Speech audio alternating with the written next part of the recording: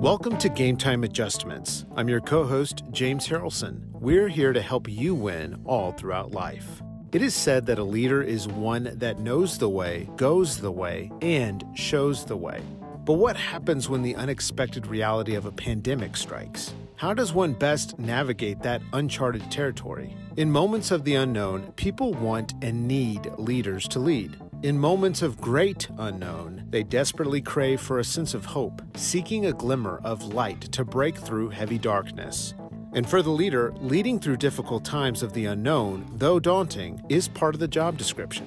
In this episode of Game Time Adjustments, Mayor Chuck Bennett shows how these refining moments mixed with challenges and opportunities can in fact serve as a leader's finest hour. We'll show you how effective leaders are solution-focused rather than problem-focused, as they choose to humbly lead one step at a time and seek to be a service and in turn illuminate a path for others to courageously follow. Let's now join our host Bill Pugh as he talks with Mayor Chuck Bennett in this episode of Game Time Adjustments.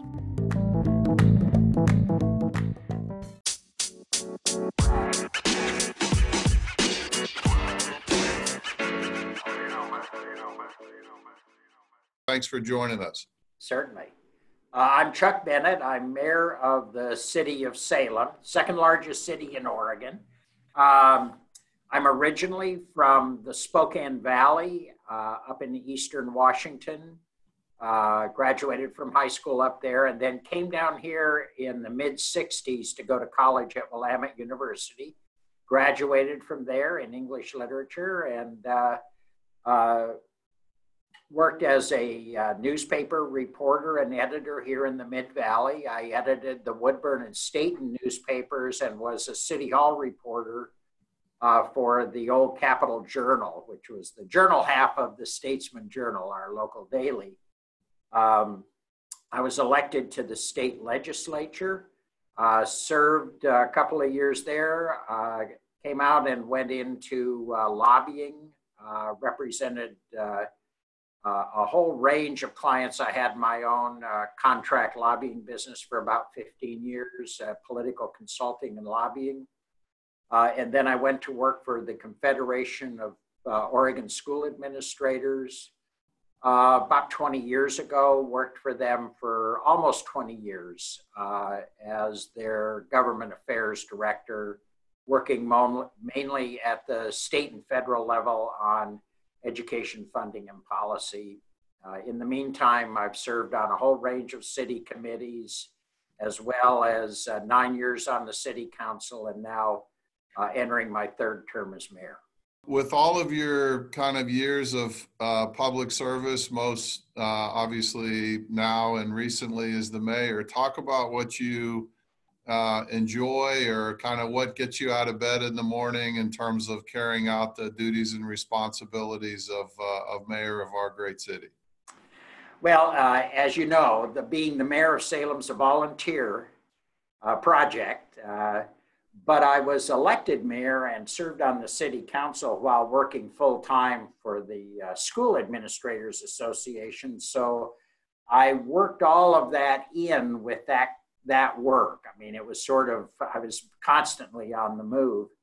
And what I found with retirement a couple of years ago and being mayor, I really couldn't give up that morning schedule. I like starting early, doing much of what I do or am asked to do as mayor. A lot of it is public speaking, talking about and explaining programs the city's doing, or meeting with constituent or business groups, a lot of that kind of work. Then also meeting with city staff, with the city manager and others here in the community. I'm a member of Rotary. I'm also, because of the city, a member of Rotary. I'm involved with the Chamber of Commerce as a representative for the city. Things like that take a lot of, I serve on a batch of committees, both at the state and local level. When our congressional delegation is in town, I meet with each of them. It's pretty ongoing. I'm on a couple of governors' committees around economic recovery involving the COVID virus pandemic. And that has been meeting twice a week. It's been a little easier because so much stuff is going on Zoom. I don't have to travel quite as much. But I find I'm able to fill my mornings. I try very hard to keep my afternoons empty. I am retired. I do like to do other activities. I have other obligations, and my wife likes to see me now and then, and she lets me be mayor as long as I don't try to do 24 hours a day. So that's kind of a lot of what it's like. And then there's a lot of just sort of stop, sit, and think about where we're going, what are some of the policies that I'm interested in. I talk a lot with city staff about constituent concerns that are sent to me. I receive a great deal of email and phone calls from constituents with just a wide range of concerns or ideas, and I try to figure out how to incorporate solutions or progress from that front as well. Plus, I just have my own ideas that come up as things progress. So as you kind of summarize the responsibilities very well, what would be one or two kind of opportunities that you see on the horizon? Like, I always look forward to the kind of state of the city address that you do such a great job at down at the convention center. What are some of the maybe one or two opportunities that you see for the city going forward? And then maybe one or two challenges, obviously what you just mentioned, the kind of real time of the COVID issues and all that, I'm sure would be one, but talk a little bit about both of those, Chuck. Yeah, the opportunities, I think, for the city moving forward really focus on the opportunity and I think the obligation right now to kind of look at some of our service delivery systems. We're being challenged, of course, to look at how policing works, and I think that's a challenging both opportunity and challenging challenge. I tend to be an old school.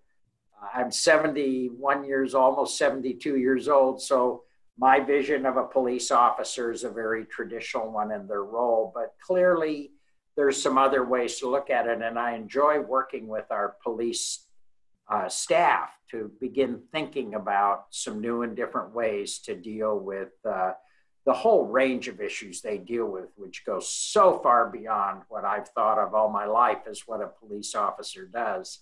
Mm-hmm. So I think we'll be doing quite a bit on that, how to deal with that. And then I think, I think the COVID pandemic and the policies that came from the governor's office that have impacted our economy have created both the biggest challenges as well as opportunities. We have lost one of our major downtown anchors in JCPenney's, and that opens up a huge opportunity downtown and a huge challenge. Mm-hmm. We have lost Nordstrom's, but we have these fantastic buildings available, and how we're going to reimagine our downtown without two of these major retailers. And with retailing changing so rapidly, we have got to be ready for the kinds of opportunities I think will come along in reimagining and reworking and creating opportunity for new and different kinds of employment, housing, and retailing to occur in our downtown area. And then, of course, the ongoing challenge that all cities, I think, are facing is working with the homeless population and how we're going to manage that. We have a problem there that I think is both has real possibilities, but is really fraught with substantial human tragedies and foibles that we need to somehow figure out how to address. I think we're working on it. I think we've got some good programs we have underway here in Salem. And I think the real challenge is not to stop and not to say, well, we've got this program, that'll solve it all, because right now, nothing solves it all. Yeah. So we're going to continue to work very diligently on the issue. I think the challenge there is how patient will the public be? And I can tell you, some are willing to continue the work. Others want to know why we can't just tell them to leave town. And trying to explain how America works when people say, just throw them out of town, tell them to go live somewhere else, that America doesn't work that way. That is not how their rights interact with my rights and or anyone else's rights. So trying to preach patience is difficult. It's not always everyone's cup of tea, but it's the reality. I mean, you can give all the quick answers you want to, but there's no quick fix here. So I watch my colleagues around the country, and yes, some of them are wildly dramatic and I think just wrong, and boy, they're proven right. And I wonder at times if the drama and the political quick fixes aren't maybe the wrong way to go. Yeah, I totally agree. And that's why I was saying, I totally affirm your slow, steady, intentional efforts in that regard. Obviously on the policing side, I'm a huge fan, as I know you are, of our police chief, Jerry Moore, and think the world of him and his 150 officers here in town that do such a fantastic job. And then the way that you've been able to bring some economic growth and vitality to the downtown area. Again, all of those are huge issues, and keep plugging away. We'll be back with today's guest right after this.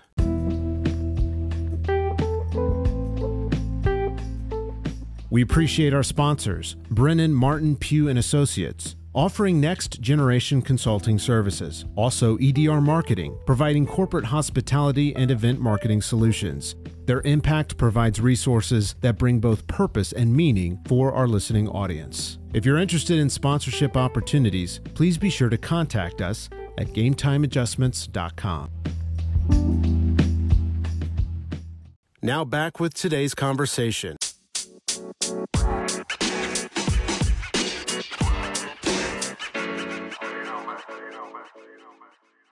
It's a very real challenge, and there aren't any quick fixes. So let me ask you this question. I know you're a person that certainly has a faith context personally and professionally. How do you see that playing itself out in your own life experience, Chuck, as well as your role as the mayor? I think without my faith, I would not be mayor. I mean, I got to be honest with you. Without my commitment to very strong belief in the individual salvation, as well as the individual relationship we have with our higher power or our God or our Savior. I know people have different ways of looking at it, but that is very fundamental to me. It is why I am doing what I'm doing and where I am. This is very fundamental to me.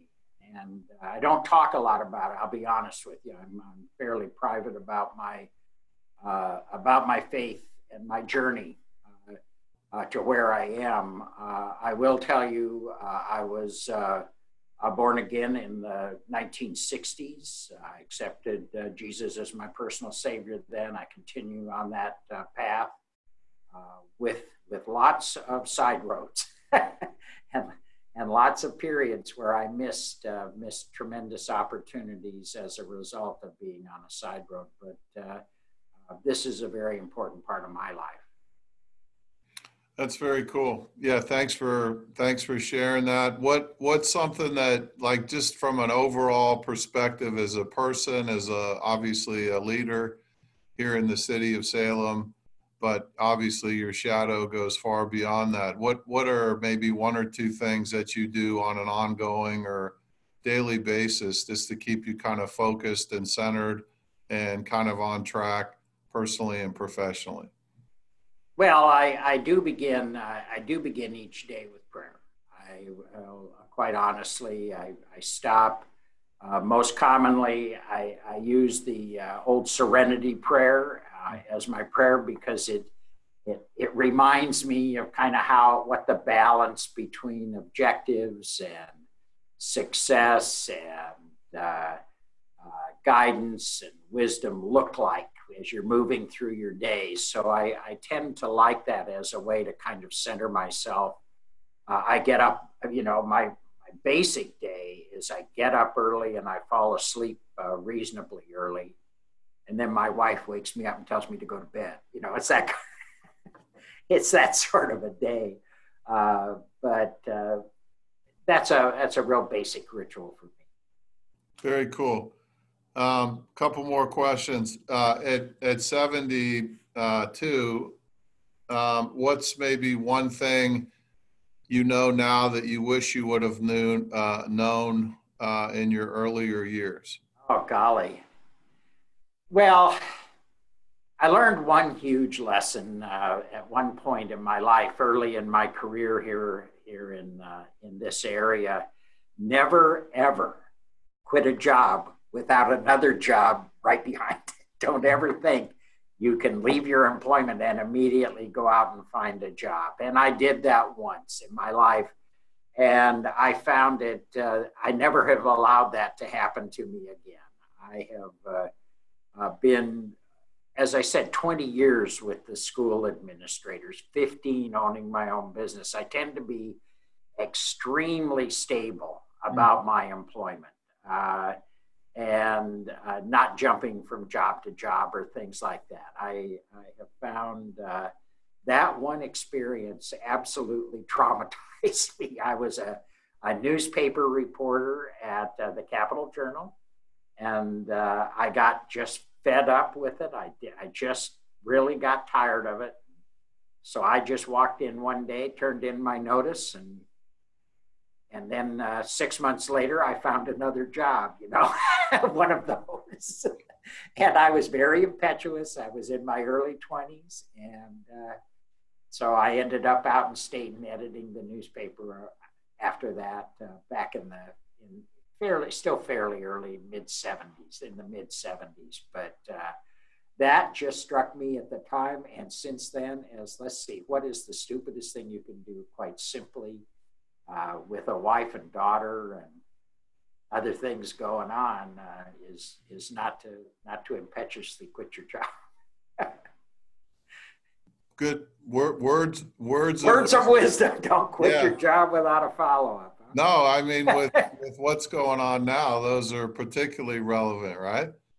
That's what I think. I'm very conservative about employment. I think if you've got a good job, hang on and try to progress in the business you're in. But no, that's great. So, in light of everything going on circumstantially, what's kind of a word of encouragement maybe to the citizenry here in Salem, certainly and beyond? What's kind of a perspective to tuck away that you carry with you to help you, forge ahead with what's going on COVID wise?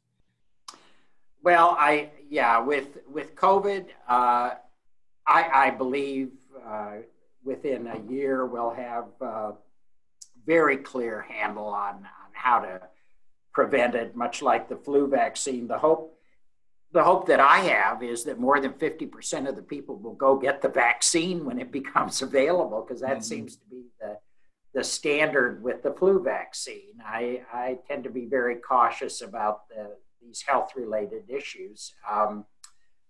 I think the way to look at what's going on right now is there's a lot of very passionate discussion going on.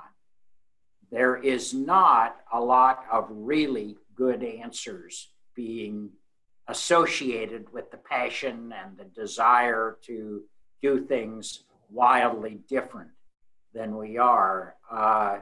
And so I tend to want to go slowly through these issues. I've had people send me notes about the police department that are like, I'm sorry, I don't want to live in the jungle is kind of my reaction. I mean, it's sort of defund the police, that kind of stuff. And I think we will move through this. I think we'll come out the other end with a better understanding of ourselves, of our own relationships among ourselves. And I think perhaps some more efficient ways of doing some of the services we've demanded of, like the police department. The other is, I really hope folks will, and I know this feeling, I don't like wearing masks. I'm not into that. As you can see, I didn't wear my mask this morning. Mm-hmm. This interview, I wore it into the building though. That people will cooperate. I don't think folks fully understand how, for people my age and older, with health-related issues or not, this is genuinely a frightening moment for a lot of folks. Their health is not fabulous. And seeing people walking around potentially exposing them to what is certainly portrayed in the news as, and I believe is true, is a life-threatening disease, I think really requires us all to be sensitive to each other. And I don't drive 100 miles an hour through school zones. I wear a seat belt because I'd like to live through the crash that I know will happen when that other guy hits me. Mm-hmm. And I'll wear a mask to protect myself and my neighbors. And I hope people will cooperate with that. I understand the frustration. I understand the question of rights and all of that. Mm-hmm. Just think of your neighbor and their comfort. It's a sort of do unto others, I think is really one of the things you have to kind of keep in mind. Great advice. And wrapping up, if there's somebody listening to today's podcast, Chuck, and would like to find out maybe how they can be more involved here in town, where would you advise them to go? Like if they want to volunteer time or energies to help with some of the things that you've mentioned, or even, pitch in with some stuff regarding the homeless population situation. But where would people go if they want to find out more about how they can help and be that good citizen here in Salem? They can visit the city's website. It's the cityofsalem, one word, .net. Look under boards and commissions or volunteer opportunities, or they can just call my office and talk with my assistant, Linda Rose, at 503-588-6255. That's the mayor manager's office, and be glad to hook you up with volunteer opportunities, try to talk you into going on one of our boards or commissions. And if you're really, really motivated to spend a lot of extra free time, we'll try to talk you into looking at the city council or the mayor's race next time, see if you're interested.